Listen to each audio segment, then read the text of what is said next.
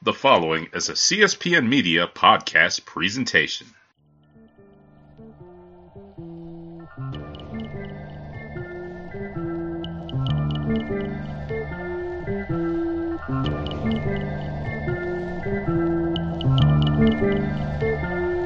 All right, everybody, my name is Tobias Wilborn. The name on the marquee is Bearded Is, but today we're doing a little bit something different. A special episode here at American Spirit Works in Atlanta, and it is a distillery. That is right, folks. They're making brandies and bourbons and whiskeys. Oh my. And I am with a good man, Justin Mangowitz, UGA alum, and I guess head distiller would be the title. Yep. Here at American Spirit Works. Justin, first of all, how are you today, man? Very good, very good. Making whiskey. Good. I mean, hey, man, I don't think there could be too much of a better way to make a living, right? That's not too bad. It's not digging ditches. Indeed. Although there could be a little bit of digging, a little bit of getting your hands dirty. Oh, yeah, it's work, but it's pleasant work. Nice. So let's start with that. How did you get into distilling? Well, I started getting interested in distilling fairly early in life. I grew up in Haralson County, Georgia, which is northwest of here a little ways. Oh, yeah, I know what it is. And my pawpaw, Buck, had been a whiskey maker, somewhat of a whiskey maker, also a big tripper, whiskey hauler in his young days in the 50s, late 40s, I reckon. And so I kind of grew up hearing stories about that. My granny Reed made him quit doing all that at some point. And he wasn't, I didn't learn anything specific about whiskey making from him, but just hearing family members talk about it and the little bit that I was able to talk to him about it without granny hitting me with something. She did not approve. That kind of just got me interested in whiskey making. And so I started doing it right out of high school, just experimenting with it. So you were making it before you could drink it? Yes. Well, yes, legally absolutely. Yeah. And so I actually started in a friend of mine's horse barn.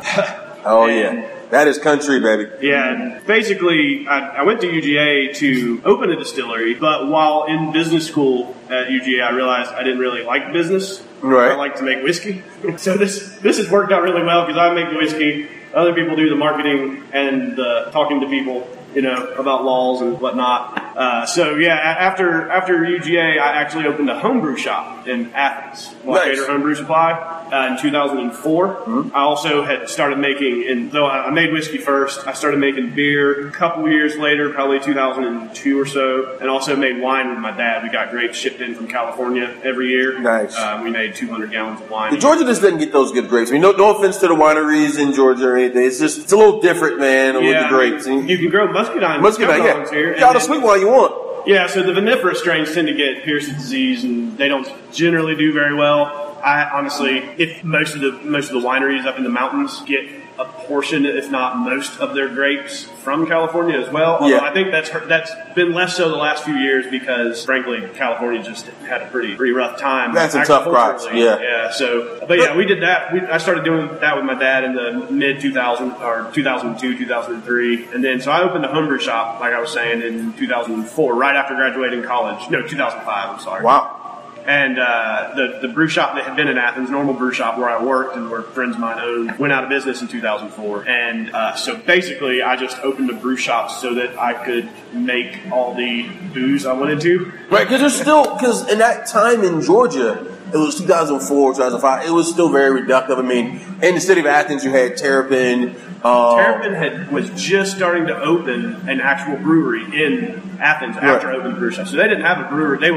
They had beer on the market, but they didn't have an actual brewery. Like the tasting room, the whole setup, yeah. And there was no Creature Comforts. You could get Sweetwater or Red Brick, Atlanta Brewing in Atlanta, but that was about Copper Creek. A friend of mine, one of my best friends, is the brewmaster at Copper Creek. Nice. He's been there for 20 years or so, and I've kind of learned a lot from him on a larger equipment kind of front. So the brew shop, I basically I owned it for 5 years and just made booze all the time. Nice. Experimented and learned and taught and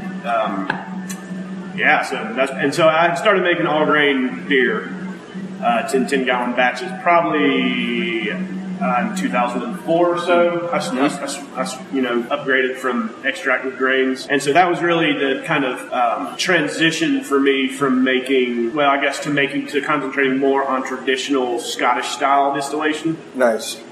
Because I realized pretty soon after making all grain beer that I was basically making the ingredient of Scotch, which was single malt Scottish whiskeys were probably my favorite. Irish whiskeys as well, true good pure pot still Irish whiskeys. So that really, I went down that rabbit hole for many years. And still the spirit still I use basically look exactly like that. The spirit's still right there. Nice. And they asked me what I wanted. I just pretty much said I only know how to make whiskey the one way, so I need the stuff to make it the way I know how to make it. And so you mentioned the Scottish style, and which brings you to an interesting collaboration that you guys have with a brewery called Monday Night. Walk me through that.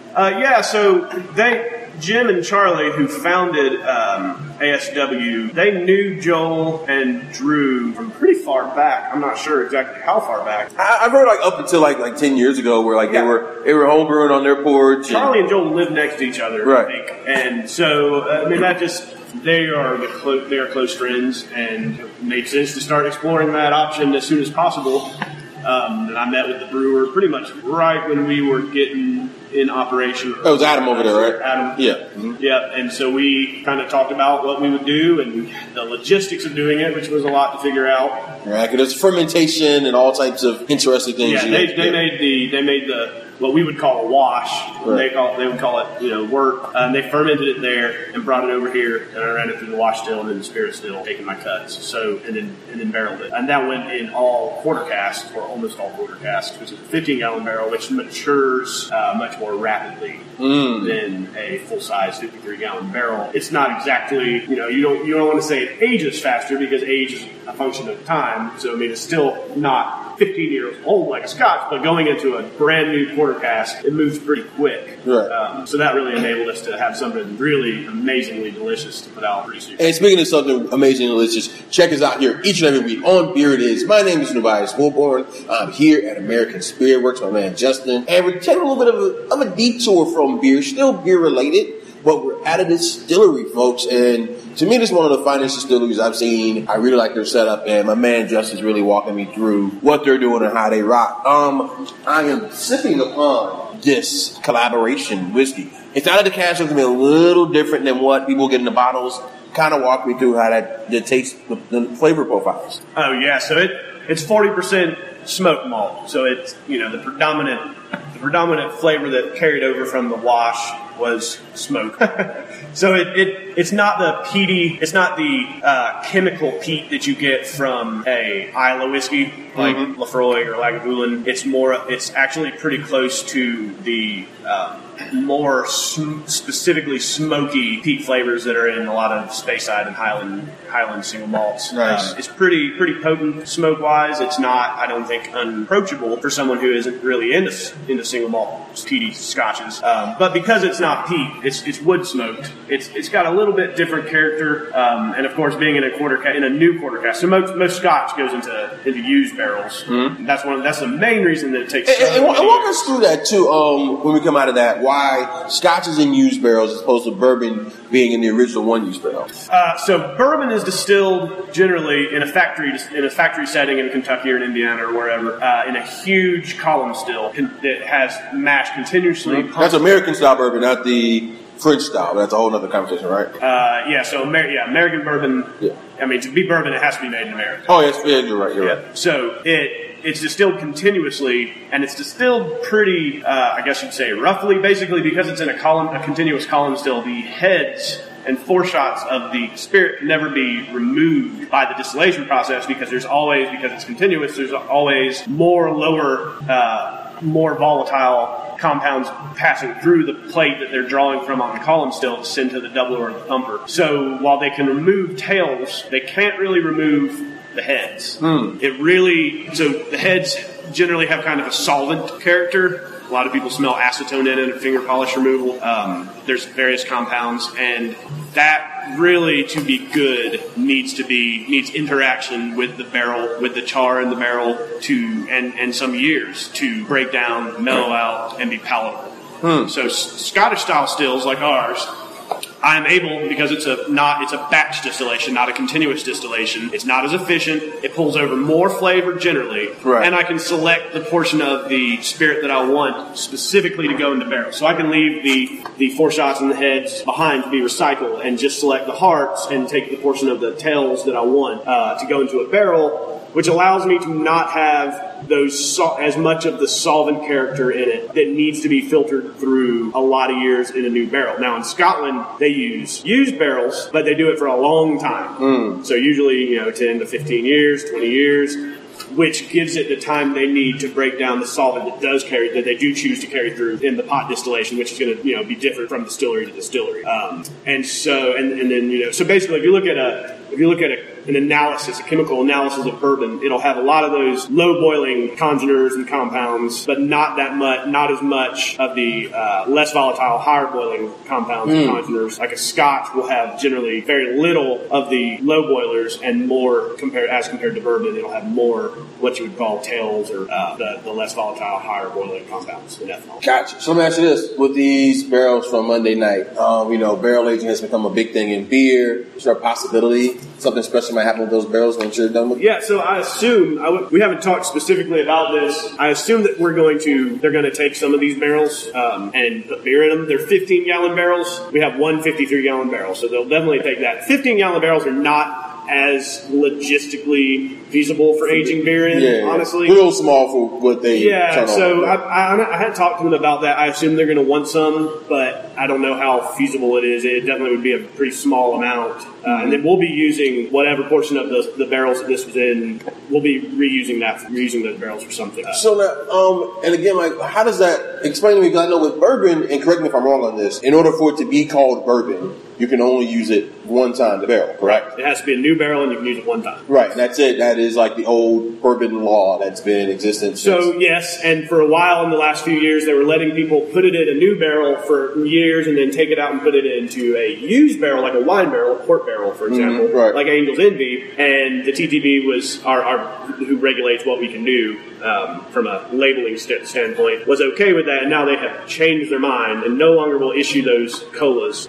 So they are retrenching in that definition that if you want to call something rye malt whiskey, like our Resurgence rye malt whiskey, that's only going in a new barrel. And then when we're done with that first use of the barrel, if it's a full-size 53-gallon barrel, we've been, we're selling them to different breweries, Orpheus, Wild Heaven's actually gotten all the Resurgence barrels. I'm friends with Eric. Right, yeah. I was actually going to mention that because you guys met each other at your brew shop, right? Actually, I believe we met first at the brew shop, normal brew shop before mine. He'd been brewing longer than me. Right. And I believe we met for the first time there. But then, yes, after I took over the reins of homebrew supplies in Athens, and he became a customer of mine, he made big 40-gallon batches even back then, and was always into the Belgian and wild, that very exploratory spirit he's had since I've known him. So, man, what's it like seeing his brewery kind of grow? It's awesome. Somebody that you kind of knew going awesome. Back. Yeah. Oh man, it's amazing. I mean, so many of the people that I know from the brew shop have done so well in the beer industry. I have a young man who started brewing at my brew shop, who was the head brewer or master brewer, I don't know what you preferred, at Wolf Hills Brewing in Abingdon. The cellar master at Wicked Weed in Asheville started there. Wow. He may have been brewing before. Josh is his name. Or he might run the bottle line, I can't remember. And then Craig Mikoski out west in Colorado runs a brewery out there. So it's really been great to see. Eric had been brewing before I had the brew shop, but a lot of people did start brewing when I had the brew shop and have gone on to careers in the brewing industry, and that's been just amazing to see. And I know that's happened in Atlanta too. I believe Adam, for example, started as a home brewer himself in the brew shops here in Atlanta. There's a fascinating story, I think, with a lot of brewing shops. Even going back, because there was a time when he used to call them bread supply stores, where brewing was like illegal here in Georgia. Yep. And so now to see some of the things that people have come out of, it's almost like if you're in football, it's like seeing like a Nick Saban and you see all the coaches who've come behind him and what they've done. It seems like it's kind of the same thing. I have no idea what that means. Are you not in football? I don't watch sports of any kind. No. Wait. You're a UGA guy. I've never even been to a UGA game. Wow. So you're just making your beer, making your wine. I make music, and I make booze, and I grow food, and I shoot things. I don't do sports. Fair enough. So you provide all the essentials for the tailgate. You just don't go in the game. I've never thought about that, yeah. I think I did go to one game with my brother-in-law and sister. They're huge sports. My sister was an almost Olympic swimmer back in the day. Oh, she wow. was the captain of the UGA swim team when she was there, and so she is a huge Dogs fan, but yeah, never let it It's not your bag. Okay, so I guess to make the analogy make sense, like Nick Saban, Alabama coach, it's kind of got a name. And so now there's starting to be coaches who come behind kind of like his coaching tree, they call it. So it's like there's guys who are coaching other programs, like Kirby Smart, who's a UGA coach now, coached under Nick Saban. So the analogy I was trying to make was it seems like it's kind of the same thing where people come from different backgrounds. I don't know that I would take quite that much agency over those kids and what they did. Mm-hmm. They might have learned a little bit from me, but they definitely did it on their own. Man, he's humble. Look at him. I appreciate the humility.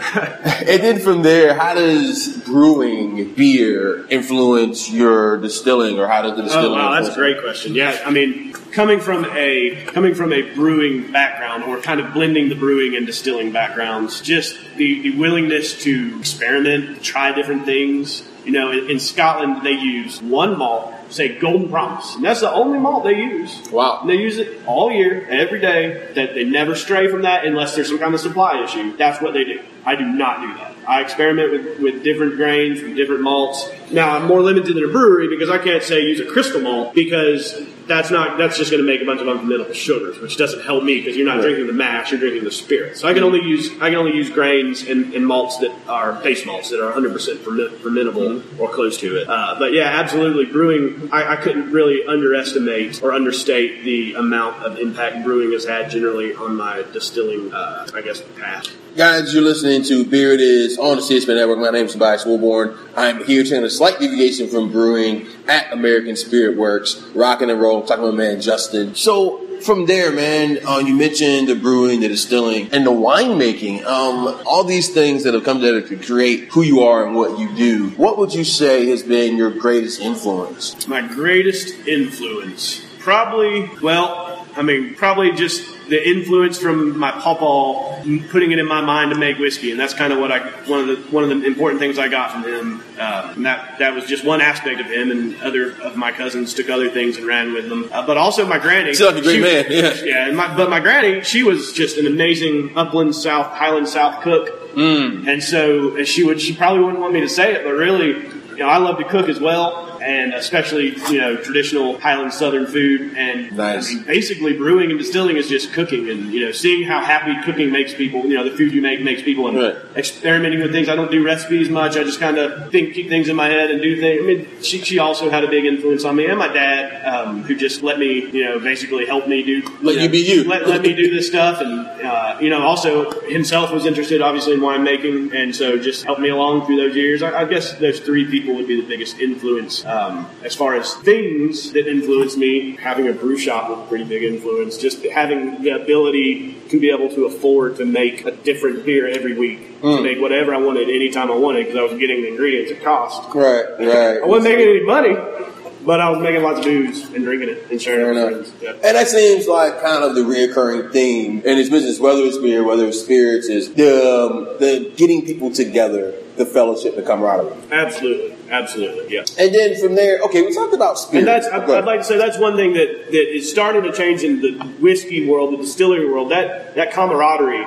So many people, for them, drinking beer is a social thing. Yeah, it is. It's about the camaraderie. And they may have a beer at home, but beer is something they do socially. Mm-hmm. It's kind of been the opposite with whiskey, I would say, that it tends to be someone drinking whiskey on their own, contemplatively. I think that's changing some with the cocktail world a little bit, which I'm pretty new to, honestly.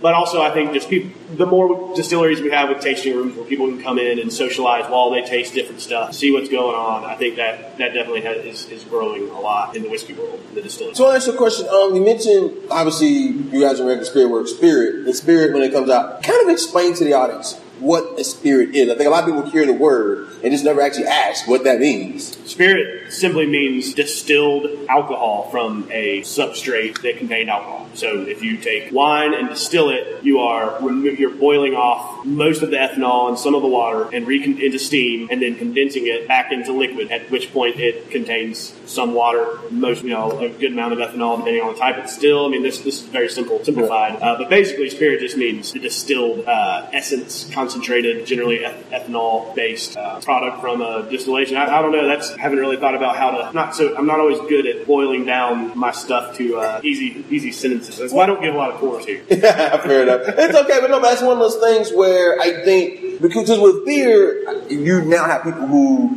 even if they've never homebrewed themselves, know the brewing process. Yeah. Because they've been on tour, I think, with whiskey, and people are still kind of learning what things mean. Yeah, that's why when you come here to the tasting room, you have this giant schematic painted on the wall in very, very true-to-life detail of our process, and we are happy to walk everybody through it there, and they come in here and look at the equipment and walk them through it again. Me and my friend Aaron Fu designed that schematic. He did all the actual work. That's beautiful, man. I really like the way it just walks through the process. Absolutely. And because really, distillation is, like I was saying before, so occluded. And also it varies a lot, unlike beer, right? Like you were saying.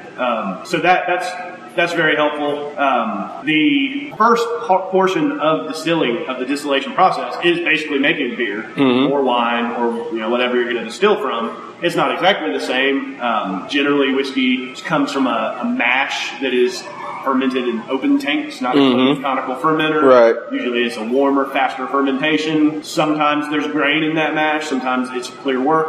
So in Scotland, always a clear wort. They're only distilling wash. So basically what a brewery pulls off of the grains to send to the kettle, that's what they're fermenting and distilling in Scotland. In America, because we have more of a grain-based tradition rather than a malt-based tradition with bourbon and rye, cereal rye, it's generally an actual grain-in mash. So there's grains in suspension during fermentation and distillation. So there are differences in that, what you're starting with, beer versus whiskey. But essentially, to make whiskey, first you're making beer. To make brandy, first you're making wine, et cetera, et cetera. So once people come in, I think if they've taken a brewery tour, they see that. They see that similarity, and then that gives them a firm, foothold, and then they can explore, hopefully, grasp most of what we say about the distillation process. It's fairly labyrinthine, and it's also because it varies so much, it can be kind of daunting, honestly, to learn about. I think we talked about that a little bit earlier today. So, our distillation is very different than a bourbon distillation, and that's very different than Old Fourth Ward's batch vodka system, which is kind of combining a pot bottom of batch distillation with a column distillation. So whereas bourbon's made on a continuous column still, generally, most small distilleries are using a column still with a batch charge rather than a continuous charge. Our bourbon is made, our in-house bourbon, which will be out later this year, is made on these Scottish-style stills, and it will be one of the only, and it is grain-in. Everything we do here is actually grain-in. Wow. So you guys are going to do it, because generally right now you guys have whiskeys and brandies. We have rye. Yeah, we have rye whiskey, rye malt whiskey out. And then, so we'll be bringing out a bourbon whiskey later on this year that was made on these stills. It's coming along pretty good. How long will you age it? Bourbon, because it really, people expect a more predominant barrel character in it. It will have aged in small barrels. I don't know what the exact years will be, but for a 53-gallon barrel, it will end up being 3 or 4 years old. Oh wow! That's really to get the character you need to be a bourbon. You really have to do that. Now with our rye malt whiskey, because it's a rye whiskey, but it's also a single malt whiskey because I make it from 100% rye malt, whereas generally rye whiskey is made from cereal rye, small grain rye. We're kind of going in between and we're still putting it in new barrels, but we're doing a little bit less aggressive aging, just because it tends to we really want that rye character to show through and not get covered up by the barrel. I tend to prefer a more spirit-centered whiskey than a barrel-centered whiskey. We don't really have the option to use many used barrels here in America, like they do in Scotland. That's using used barrels tends, even for a longer period of time, tends to make a more spirit-centered whiskey. But using a new barrel, if you want it to be more spirit-centered, you're making slightly cleaner cuts in the distillation, and then you're not aging it for 5 years, because at that point, it's just mostly going to taste like a barrel. But our bourbon, in-house bourbon, will be mostly barrel. So, and I guess and I'll get you out of here on this, I'm talking to the owners after this, the aging process in here, you have some stuff that's a quick turnaround, some that's a long turnaround. How do you manage the space for the longer process for the shorter stuff? We don't really. I just kind of look at where stuff is and remember it. Is that what you mean? Yeah. I mean, we don't have any actual system for this barrel is going to age this long and it's over here. It's all mixed together. But yeah, I mean, I know like some distilleries you'll have like rotating. Yeah, rotating on how high they go. Yeah, so that mainly is for distilleries that have big rick houses, big, huge, tall warehouses up in Kentucky. Right. Well, that huge warehouse, it's not climate controlled or anything. The whiskey at the very top of it is going to age pretty differently from the whiskey at the bottom because of different humidity and temperature. Well, here in this climate controlled space, we don't have that. Oh, nice. So we can't be rotating stuff around through different parts of a giant rick house. We don't have a giant rick house. We just have this distillery. Okay. So our distillery aging characteristic for a barrel is going to be more similar to barrel aging in Scotland, I would say, where they have a more consistent temperature. They don't generally use quite as tall rick houses, and even if they do, it's just Scotland is mainly the same temperature all the time. With much more so than Kentucky, where it's 90 during the day in the summer and 60 at night. That fluctuation just plays a large part in the way that it ages. Nice. Ours is a more gentle aging, I would say. You would call it a more gentle aging. Gentle aging. And then, even then, there's still a difference between the aging and the maturing, which is a whole right, exactly, yeah. So maturing would be just kind of overall how the spirit has developed versus aging is mainly viewed in how many years. Yeah. So I am big in, the big factory distilleries have pushed age as the main determinant for whiskey for all these years because that's all they have. They make one person's running 2 giant stills the size of, basically a 5-story building, an 8-story, a 10-story building. Right. It's not, they can put handcrafted on their bottles all they want. It's not handcrafted.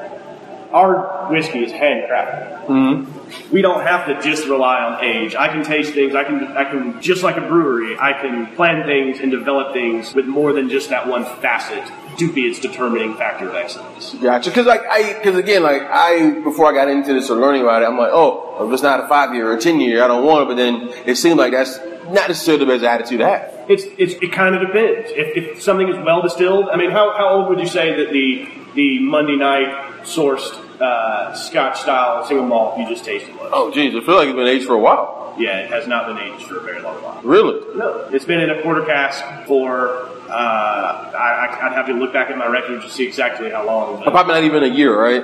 About that. Yeah. About a year. Yeah. Wow. Yeah. And so you can get that out of a year, whereas... If you distill it, if you pay a lot of attention to what you're putting in the still, it basically is all about details. If you pay attention to everything that goes into your still, from the mash cooker to the fermenter to the still, if you pay attention to how you distill it, if you use traditional distillation techniques, not relying on more of a, factory, modern, industrial method. My method is basically the same as it was 500 years ago in Scotland, 800 years ago in Ireland. Wow. So I don't have any computers. Everything is done by valves that I turn or steam valves. I guess I have a calculator right there. Someone pointed out one time I was using, and that was an electrical device.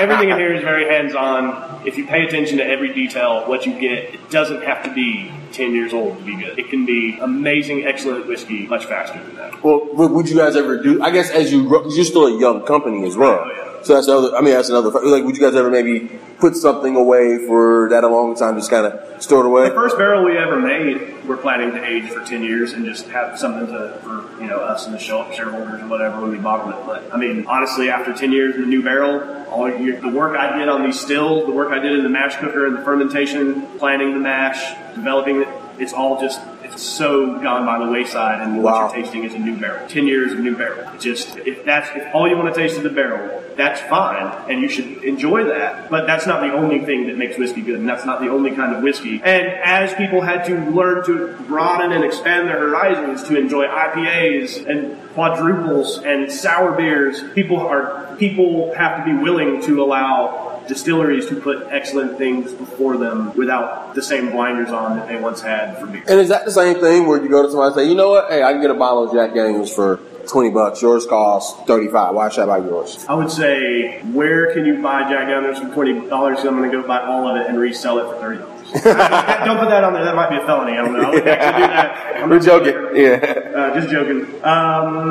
Yeah, I mean. But you know what I mean? Jack Daniels is great whiskey. Yeah. I would never lambast someone for having Jack Daniels or drinking Jack Daniels. It's great. You know, Jack Daniels was invented by an African American, right? Yeah. Mm-hmm. And that is a fine whiskey. Ours is also a fine whiskey. Just like Wild Heavens Quadruple is a fine whiskey, so is a genuine from Belgian Quadruple. They're both great beers. I might have said whiskey just then. I know what you mean. Yeah. They're both great beers. No, Wild Heavens Quadruple is not made in Belgium. That doesn't mean you shouldn't try it, drink it, own it. You know, there's not just one whiskey to buy. There's not just one facet of whiskey. There's not just one facet of spirits, just like with beer. And I think we've really seen people, as more distilleries that are making good whiskey come online, I think we're seeing more people being willing to kind of take that leap and try some stuff. And that's great. That's one thing that's great about the tasting. I'm sorry to cut you off. Yeah, go ahead. You know, you can come in here and pay $7 or whatever our tasting room fee is, $8 now, I think, and try 3 different whiskeys, whatever. You know, and try it. You don't have to buy a bottle. You can just try it. Or you can go to a bar and get a $5 drink of whiskey and try it. You don't have to buy a whole bottle if you don't want to. If you want to just try it and see if it's for you. Just like with the beer. Fair enough. And then last thing, what's coming up next for you guys?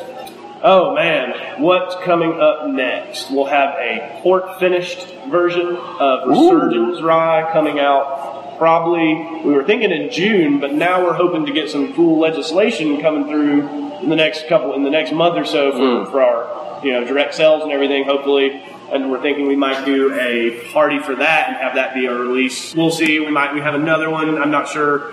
I never know what I'm allowed to talk about, because some of the stuff that hasn't been released, we generally keep pretty low key on, but we're just because someone else can do it before we even get it out. I think we're planning something. I know me and Eric are hoping to do some beer barrel aged whiskey. So he's taking our Resurgence barrels and aging beer in it. Oh, well, we've actually done that. So because there's if this is okay, there's the one brand, the Caskmates by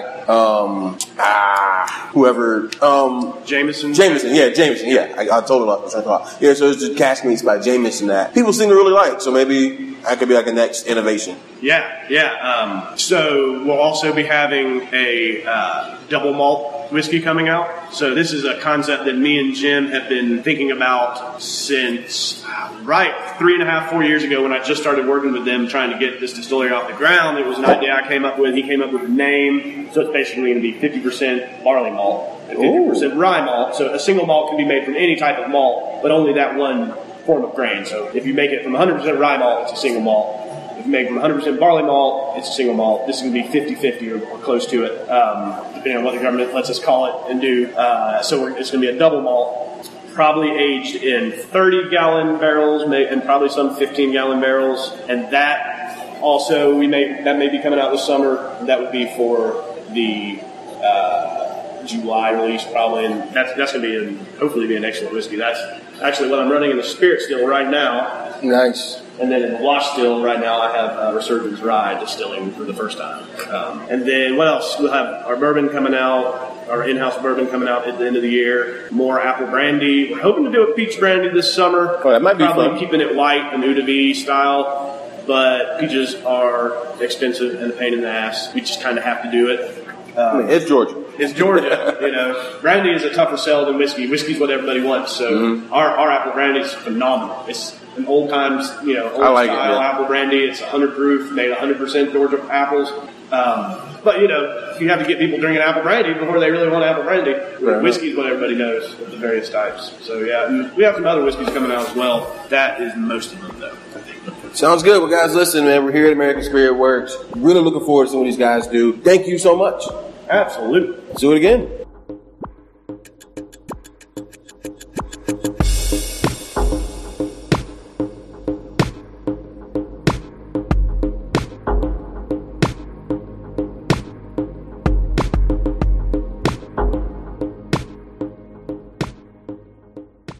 Have you heard the latest edition of the Baker Bone and Rome Bad Advice Show?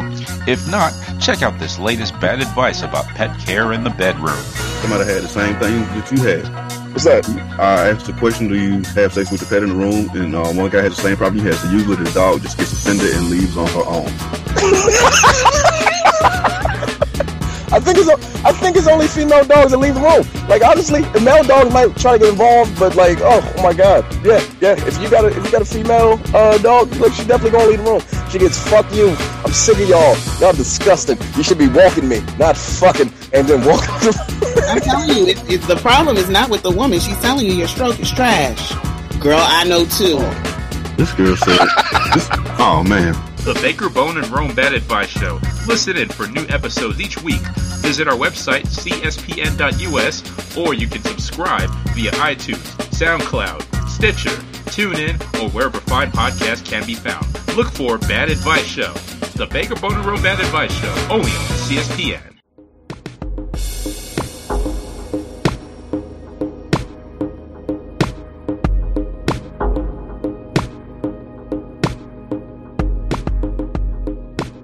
All right, boys and girls, I am back here at American Spirit Works. Just finished up talking to my man, Justin, head distiller here at American Spirit Works. Really great guy, really fun dude. But now we're going to get to the owner, my man, Jim Chastain. Jim, how are you, my man? Well, Device, how are you doing, brother? Thank you so much for coming in today. Hey, no, thank you for having me, man. So let's get right into it, man. You and Justin kind of met each other up in Athens, and kind of explain how you guys came in contact. Kind of a roundabout way. His sister and I graduated from high school together, and so we've known each other from middle school on. Wow. And then he and my little sister graduated high school together. So Justin and I, our families knew each other, but we didn't know each other until my sister introduced us, my sister Joy, as an avenue for us to find a distiller. Because one of the things we're not good at everything, but one of the things we are good at is that we know that there are things we don't know, and instead of starting from zero, it made a lot of sense for us to partner with someone that has experience in alcohol production.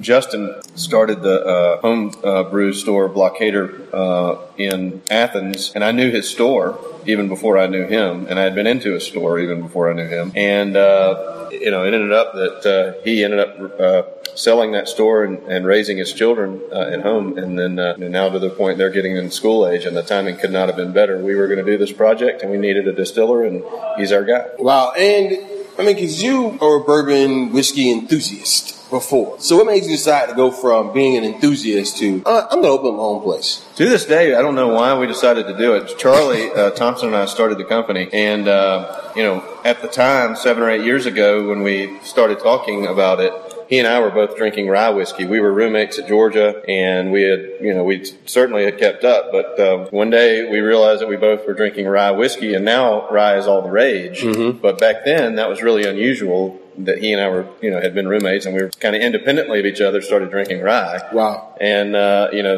one of us said, "Hey, we ought to try to make some of this stuff," and that's how it all started. So, how was the first batch? Oh, old jar number one. You don't want old jar number one. Old jar number one, huh? Old jar number one. Old jar number two was a lot better. Fair enough. So, how'd you improve from 1 to 2? So there's just allegedly trial and error out there. That's what they say, right? Allegedly, but we'd kind of developed through some experimentation a recipe, and we knew we had to do something clear. And so we built it's really a nerdy story. We bought a book called The Business of Spirits, and we read it, and we did as much research as we could. And fortunately, even now there's even more.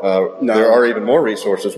Back then, there at least it started to become some resources with the American Distillers Institute, and forums out there with people that were trying different things. So at least there were things you could kind of learn from what other people had done. Now those resources are becoming a lot more accessible, which is great. Okay, so I had your Resurgence rye. Mm-hmm. And when I first had it, I thought it was aged 5 years, maybe 10. Apparently it was only aged 5 months. That's right. How the hell do you do that, man? Well, it's a combination of two things. Number one, it's Justin making very precise cuts on our system. Our cutting-edge 500-year-old Scottish technology, those systems are really, really good at being deliberate about what liquid goes in the barrel and what doesn't. And so we don't need years in a barrel for the gaminess to go away, because it's much more refined when it goes in day one. So the quality of liquid is very, very high on the first day. And our system and our distiller allow us to do that. But the second thing is, what I do need it to pick up is barrel characteristics. And so what a small distillery is able to do is to use small barrels to do that. And going back to your high school chemistry class, you just have less liquid and more surface area. Right. So it doesn't age any faster, but it does mature. It picks up barrel flavor faster. So if you've already got a refined liquid and you need it to pick up barrel characteristic, then that small barrel is just the thing. Now, the reality is long term, from an economic standpoint, we need to be in big barrels. We like the flavor better in a big barrel. And in addition to that, the cost for a 15-gallon barrel is the same as a 53. Right. So the plan was, you start introducing the 15s in a market so that we can introduce brands. But over time, we will be blending the 53. Anything we've done that we've put in 15s, we've also put in 53s. So as the 53 gallons age, what will happen is less and less of the 15 gallons. So that's the beauty of the 15s, is you don't have to go, like the first resurgence that came out, I believe, was 60-40 little barrels to big barrels. Nice. Now it's 50-50. And then as it goes on, as those big barrels mature, you'll eventually have less and less of the 50. Right, because you're actually cranking out product and making money and that whole thing, bringing it in. Right, I'll put our first introduction to the market up against any distillery in the country. I mean, for a first edition, it is absolutely top shelf. So now, let's get into the distillery business a little bit. More from the angle of, Georgia's laws are weird. We'll get into that a little bit later because there's still some things that are in flux, so don't want to get too bogged down into minutia on that. But more into, there's 11, 12 actual distilleries in the state as compared to breweries where there's 55. So how do you guys play with each other and how do you guys kind of make that work? The brewers have been really good to us. The other distilleries have been really good to us. I mean, I think there's a pay it forward mentality in a community in the city and also in the state. So, and we've done the same thing. I've had, sitting in the exec seat that you're in, 3 or 4 new potential distilleries come in, and short of exact cuts and exact recipes and, down to the cell financials, we'll tell people anything. I mean, we'll help them with equipment. And there were people that would do that for us. I mean, Eric Vonk down at Richland Rum was incredibly helpful. Mark Allen at Lazy Guy helped us. Even the Old Fourth guys who were coming along about the same time we were, they took time out of they were incredibly busy at the time. They took time out of their schedule to show. They literally walked our architects through, some of their systems and told us, hey, do this, don't do that. So we have tried to do the exact same thing as new people ask us for advice as well. So I just think this sense of community that I think you pick up on in the brewing community is even more so in the distilling because we're 20 years behind. And so everybody knows you're fighting an even more difficult path to get up and running from a legal standpoint, but also you don't have as many people to ask. So I think people have been really open to that. And then from there, getting yourself on shelves. I know a lot of the brewers, they've been able to go with different distributors. Who you guys distribute with, and how has that shelf space battle been? With us, we've been very fortunate. Our distributor is United. They're the largest in the state. Yeah. And United kind of had this vision of looking through or looking forward and knowing that craft was up and coming. So they were beginning a craft spirits division when we approached them. Nice. And they have used us as an example, like, hey, these two knuckleheads that we met when they were, out of the trunk of a car, basically, we helped them. So they've sent us other potential small craft brands, and they've said, seriously, tell them, did we do a good job for you? And the answer is yes. They've treated us, like a much bigger company than we are, giving us access to events and things that we would not have had access to. But you still have to get on the ground and you still got to put good stuff in the bottle. You got to put good stuff in the bottle, and then you got to go talk to the accounts as well. And so, meeting Chad Ralston, our chief marketing officer, and hiring him, helping us find Josh Anderson, who is our head of sales. That really changed the world for us because, then Charlie and I just couldn't be everywhere. Justin was going to be in the back, but having them on the street, boots on the ground, there's no replacement for boots on the ground. And the relationship with United and then Chad and Josh have completely changed the world for us. And from that, what's it like going out? What was like the first time you went out? Was it a bar? Was it a restaurant? Was it a liquor store? What was it when you saw your brand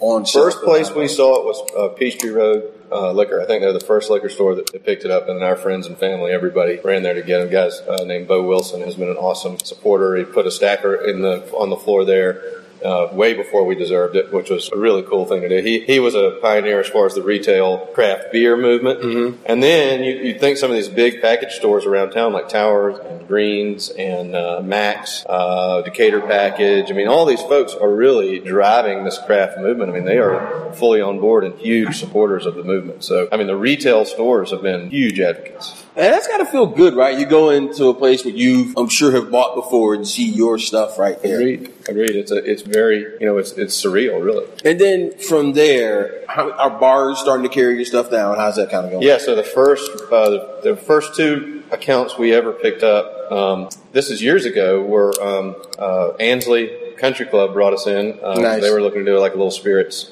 craft spirits program. And then Local 3, which at the time they had just got named Georgia Restaurant of the Year, and they took the time to actually bring us in. So those brands of restaurants that are, traditionally support local products are the ones that would let us in the door, and they did help us. And then again, that still has to be crazy. You go and you look at the bar and you see your stuff. Well, now it's even more so when you see a family of brands up on the shelf of a bar, and there's 3 or 4 of your products there, and you're like, man, this wasn't one off. These guys are truly supporting us. They're into it. And then also from there, I know a lot of brewers, they'll kind of go and they'll sit, they'll kind of go to a restaurant, they'll see people order it, maybe they'll go talk to them. You kind of take on that same thing, or seeing what's it like when a waitress is asked, hey, what's this fiddler? Or what's this white dog? And they explain it right. That's the thing. Josh, our head of sales, is excellent at training and taking, some pretty sophisticated concepts that, start in the back room here and turn it into a story that can be told very briefly and precisely and accurately to the end user by a bartender or a waiter or waitress. I think putting those systems in place has been a huge value to us.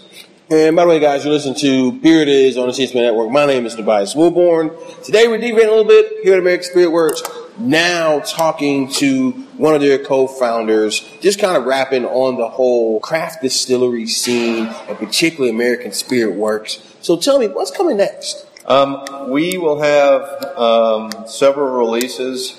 We are, the Fiddler that's out now is the Georgia Heartwood version of our Fiddler, and there is another version that we're fiddling around with. Literally fiddling around with. And that one's top secret, and it should figure out if it's going to work or not. Fair enough. In addition to that, then we've done some experimenting with some port cask and sherry cask aging and that sort of thing. And we're trying to be pretty conservative on additives and not doing anything too crazy. It's all been just traditional stuff. But variants of our current product are out there, and then there are 2 or 3 surprises that are waiting out there. We would love to do more with fruit down the road, but right now we're really happy with how the apple brandy. The apple brandy is fun, and I'm hearing there may be a double malt, maybe. Yeah, we're going to do something that's pretty unique. We've got a double malt that's in the works.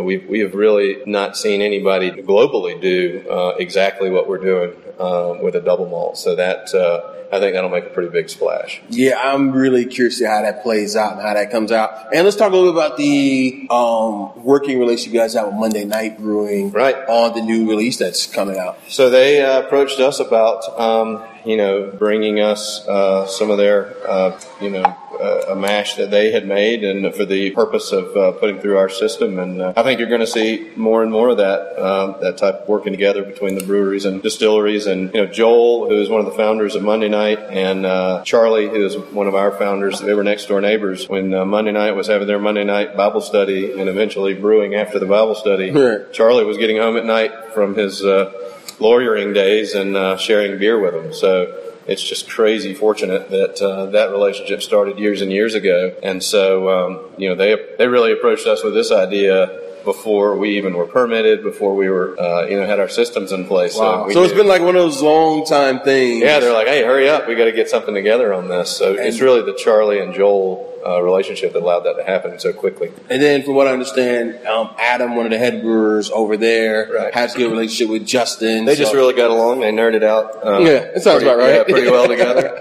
And I think, it's kind of like this testing. They were both testing each other, and I think they both walked away and said, yeah, I think that guy knows what he's doing. And so them on the brewing side, obviously, and us on the distilling side. And I think that when that kind of we knew that we all got together from a personality standpoint, but when we got together technically and from a product production standpoint, it was rock and roll at that point. Man, that has to be fun to be able to go and create just like that and just have that magic kind of happen. Oh, and there's all sorts of, their press release talks about, renting the Penske truck. I mean, you're just the logistics of getting liquid back and forth. Right. To each other. And doing it the right way. Doing it the right way and doing it in a timely manner because there's only two of us working back there that we could actually add it into production without having to shut everything down. I mean, they just overcame a ton of logistics challenges and we overcame a ton of production challenges to make it happen. It was really exciting. To your point, kind of watching that puzzle, the pieces started filling in together.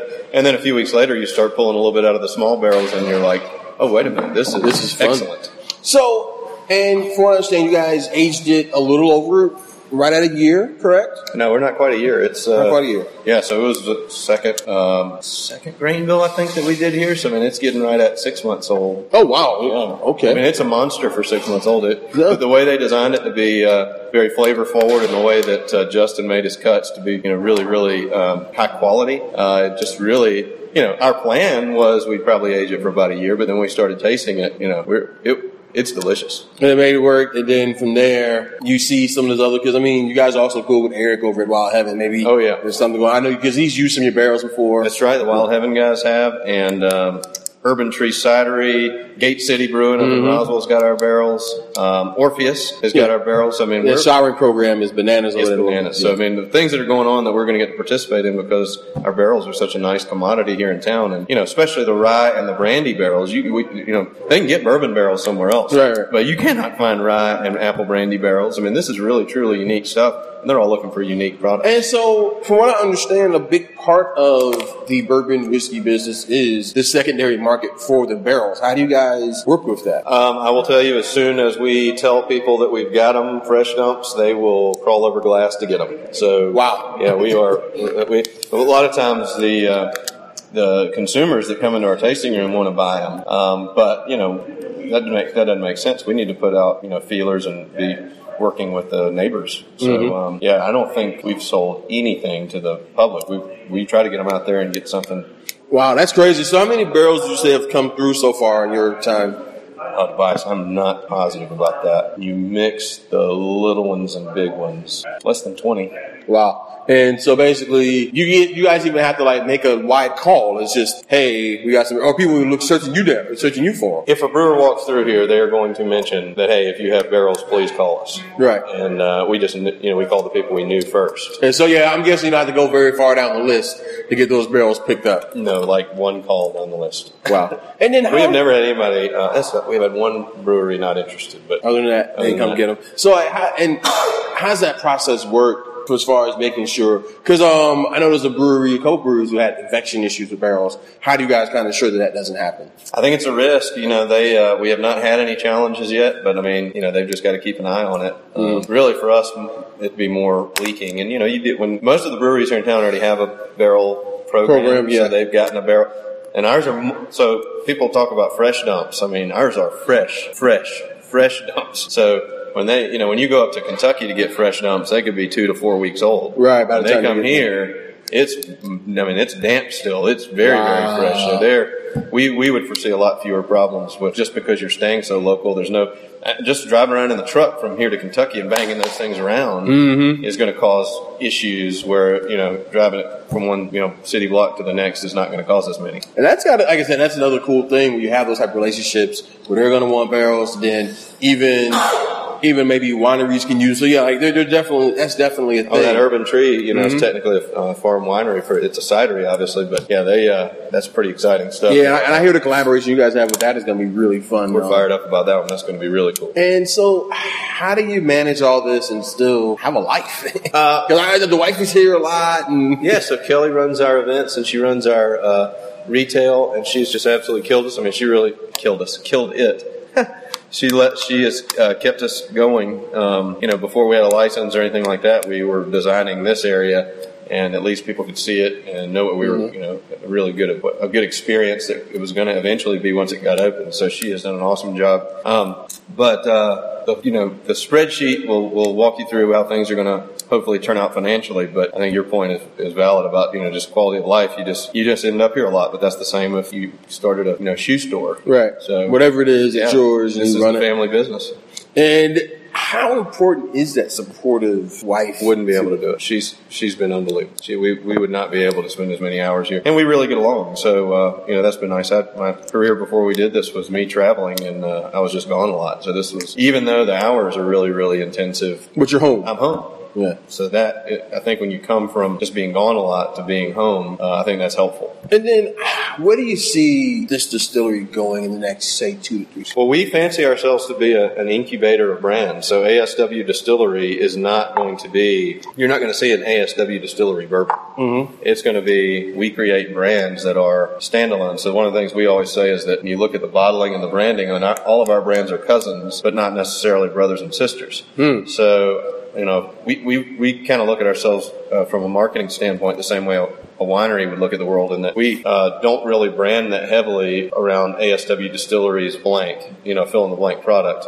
It is Resurgence Rye, Fiddler. And there may be offshoots of even those brands, as I'm sure you've discussed with Justin. Yeah. So we think there'll be more added to the family between now and 3 years from now. Nice. And that's going to be really fun. And real quick, the Monday night event, tell us about that and how people get involved. So right now, they're really, it's really their product. They're taking the lead on it, and so they are front running the event, which we're going to do on Monday, the 27th. Yeah, February. Monday. Right? Let's see. It's definitely a Monday. Yeah, Monday, February 27th. So that'll be a lot of fun. Obviously, it'll expose us to a consumer that they have that may have never heard of us. So it's a huge deal. But how many people are you expecting for that? How many bottles? I don't know the answer to that. This is the first time that we're doing it. I expect it to be pretty crowded. We did 100 people just with the apple brandy, and it was really difficult to gauge what the apple brandy drinking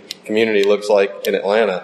This putting whiskey out there is going to be a lot more broadly received. So honestly, we don't know. We're excited that. I'm looking forward to it, man. Yeah, I'm definitely going to come out and check it out. Just kind of observe the scene and kind of see that beer world mixed with the whiskey world. Yeah, I think that, us get an opportunity to introduce ourselves to that consumer. And a lot of those folks are already leaning toward, they're into craft. They're not necessarily into craft beer or craft spirits. They're open to craft, and so if that's the case, if they're currently a craft beer drinker, it makes them a very, very likely candidate, to be a future consumer of ours. All right. So, and last thing, there's a lot of brands that call themselves handcrafted. Right. What's the difference between that and what does handcrafted actually mean to you? It really needs to be in small batches. I mean, there's really no definition for it. So you've seen some lawsuits out there with people, getting themselves in trouble by saying handcrafted. I mean, if you are a craft distillery, you are making it in true small batches. I don't know that I could give you a size because, we're just... It's not like craft beer where there's actually I know the regulations this many barrels. Yeah, there is a proposal to make it the craft distillery definition. I think it's under 100,000 proof gallons. Okay. I think that is. Nope, that's not accurate. I'd have to go back and look at what they're trying to make it, but maybe it's 100. Anyway, I don't recall, but there will eventually. But it's going to be a cap. Yeah, there'll be a definition of it, and around here it means that just about everybody that works here has touched every single bottle that comes through. I mean, Justin has handmade every one of his cuts. There's literally not even a computer program that is turning off a bell or a whistle when his temperatures change. It's him up there by looking hand, at the steam and making his cuts by hand. I mean, so for us, it would be even more of a hands-on than what I think the actual definition will end up being. And then for that, how big do you want to be? That's tough to say. I mean, 9 months in, 10 months in, we are. I would say if you gave me another year, we'd have a better idea of what the opportunities are. Right now, we cannot make enough, just to get on the streets. And we're not even in Georgia yet, when you think about it. I mean, the 15 or so closest stores to our address right now, plus a few accounts north of the city and a few accounts in Athens, they watch and they buy every single bit they can get as soon as we put it on the street. So, I don't know the answer yet. I mean, we are certainly open to growing, but we also want to maintain our integrity. But I'm assuming you don't want to be the next Maker's Mark, for instance. I don't think we've got the infrastructure to do it. I mean, right now we're limited. I think if we could sell to the your foodie type markets in the southeast, your Atlanta's, Nashville, Charlotte. Charleston's, that sort of Savannah, thing. yeah. Savannah, absolutely, Savannah. So I think we'll target city to city in a regional way versus, I don't see us going nationwide at any point, and we'd have to significantly augment our system, and we're just not there yet. Right, and that may also take away from the actual craft of it, which was the original goal, was to be crafting. You're exactly right. Well, guys, listen, I want to thank both Justin and Jim for doing this with me today. Thank you so much. Really looking forward to seeing what comes next, how you guys develop, and I'll definitely be back to check you guys out again. Man, we've absolutely loved having you. It's so great to, you are an active participant in this movement that we are also, trying to see grow. And, just the fact that we can get the attention that we have through folks like you that do the radio shows and that sort of thing, it's been really exciting. Thanks, man. Guys, listen, American Spirit Works here on Otley Drive. If you're a beer drinker, it's not too far from Sweetwater, right off the highway. Really cool spot. Come check these guys out. They're open Thursday through Saturday for tastings. Also during the day, every day during the day except for Sunday, right? We do retail during the day. Retail during the day. Active tastings. So, okay, so walk me 3 hours so people can kind of know. We're open we're open every day during the week at 10, and we do a lot of retail business, church, gifts, that sort of thing. You can get a bottle tour. You do the bottle tours Thursdays, Fridays from 4:30 to 7, and Saturdays from 2 to 5. And guys, come check it out. They have a cool scene, nice ambiance, really beautiful area. And also, where can people find you on Twitter and Instagram? At ASW Distillery on Twitter and Instagram. Nice. Thank you. We're going to be back. All right, man.